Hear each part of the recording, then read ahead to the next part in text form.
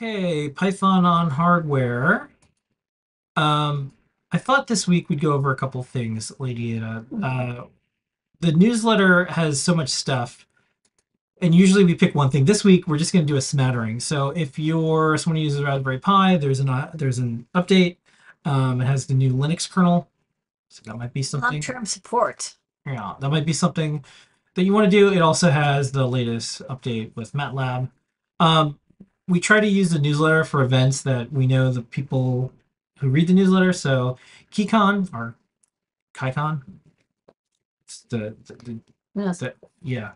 Um, Either one is fine, but it'll be September 9th to 10th this year. So if you use the open source CAD tool, check it out. We're probably going to sponsor or do something in some way.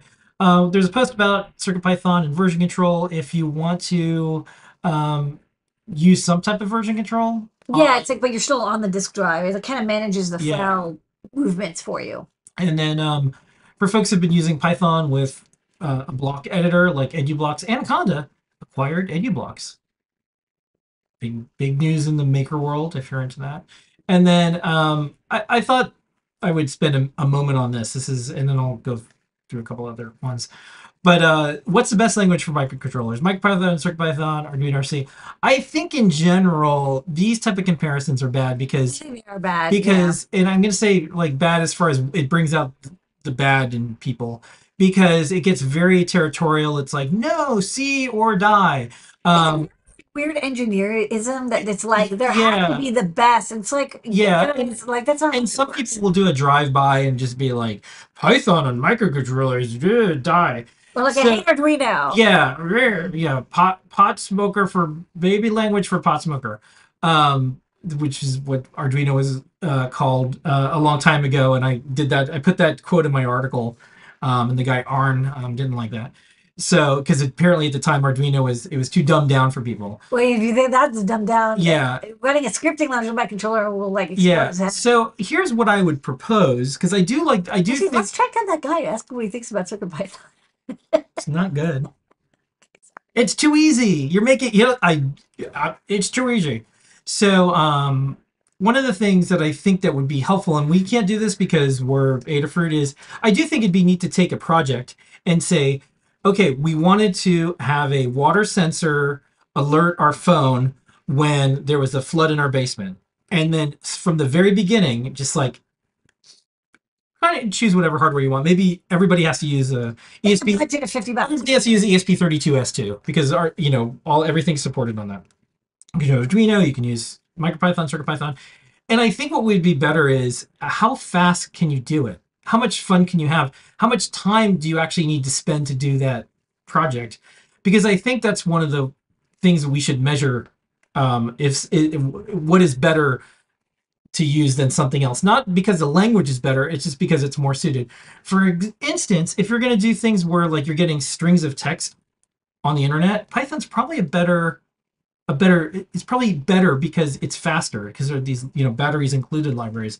So I think that might be a subtle change instead of which is the best language is like what's the fastest way to get your project going because there's a lot of times where you want to have like, oh, I just want it to text my phone when my basement's flooding. That's it. That's all I want to do. And the best language isn't probably going to be the fastest language because best is subjective, but fastest, I think we can all agree.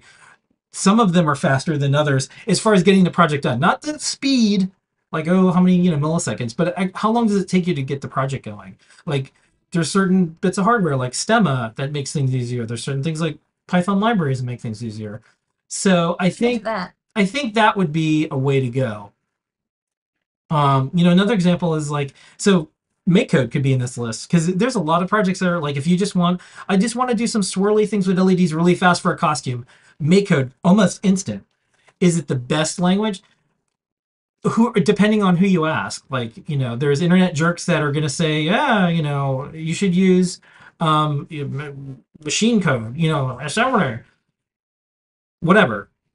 I don't understand why they use Twitter if that's the best language. Anyways, so I think that's just a slight different way of looking at these things.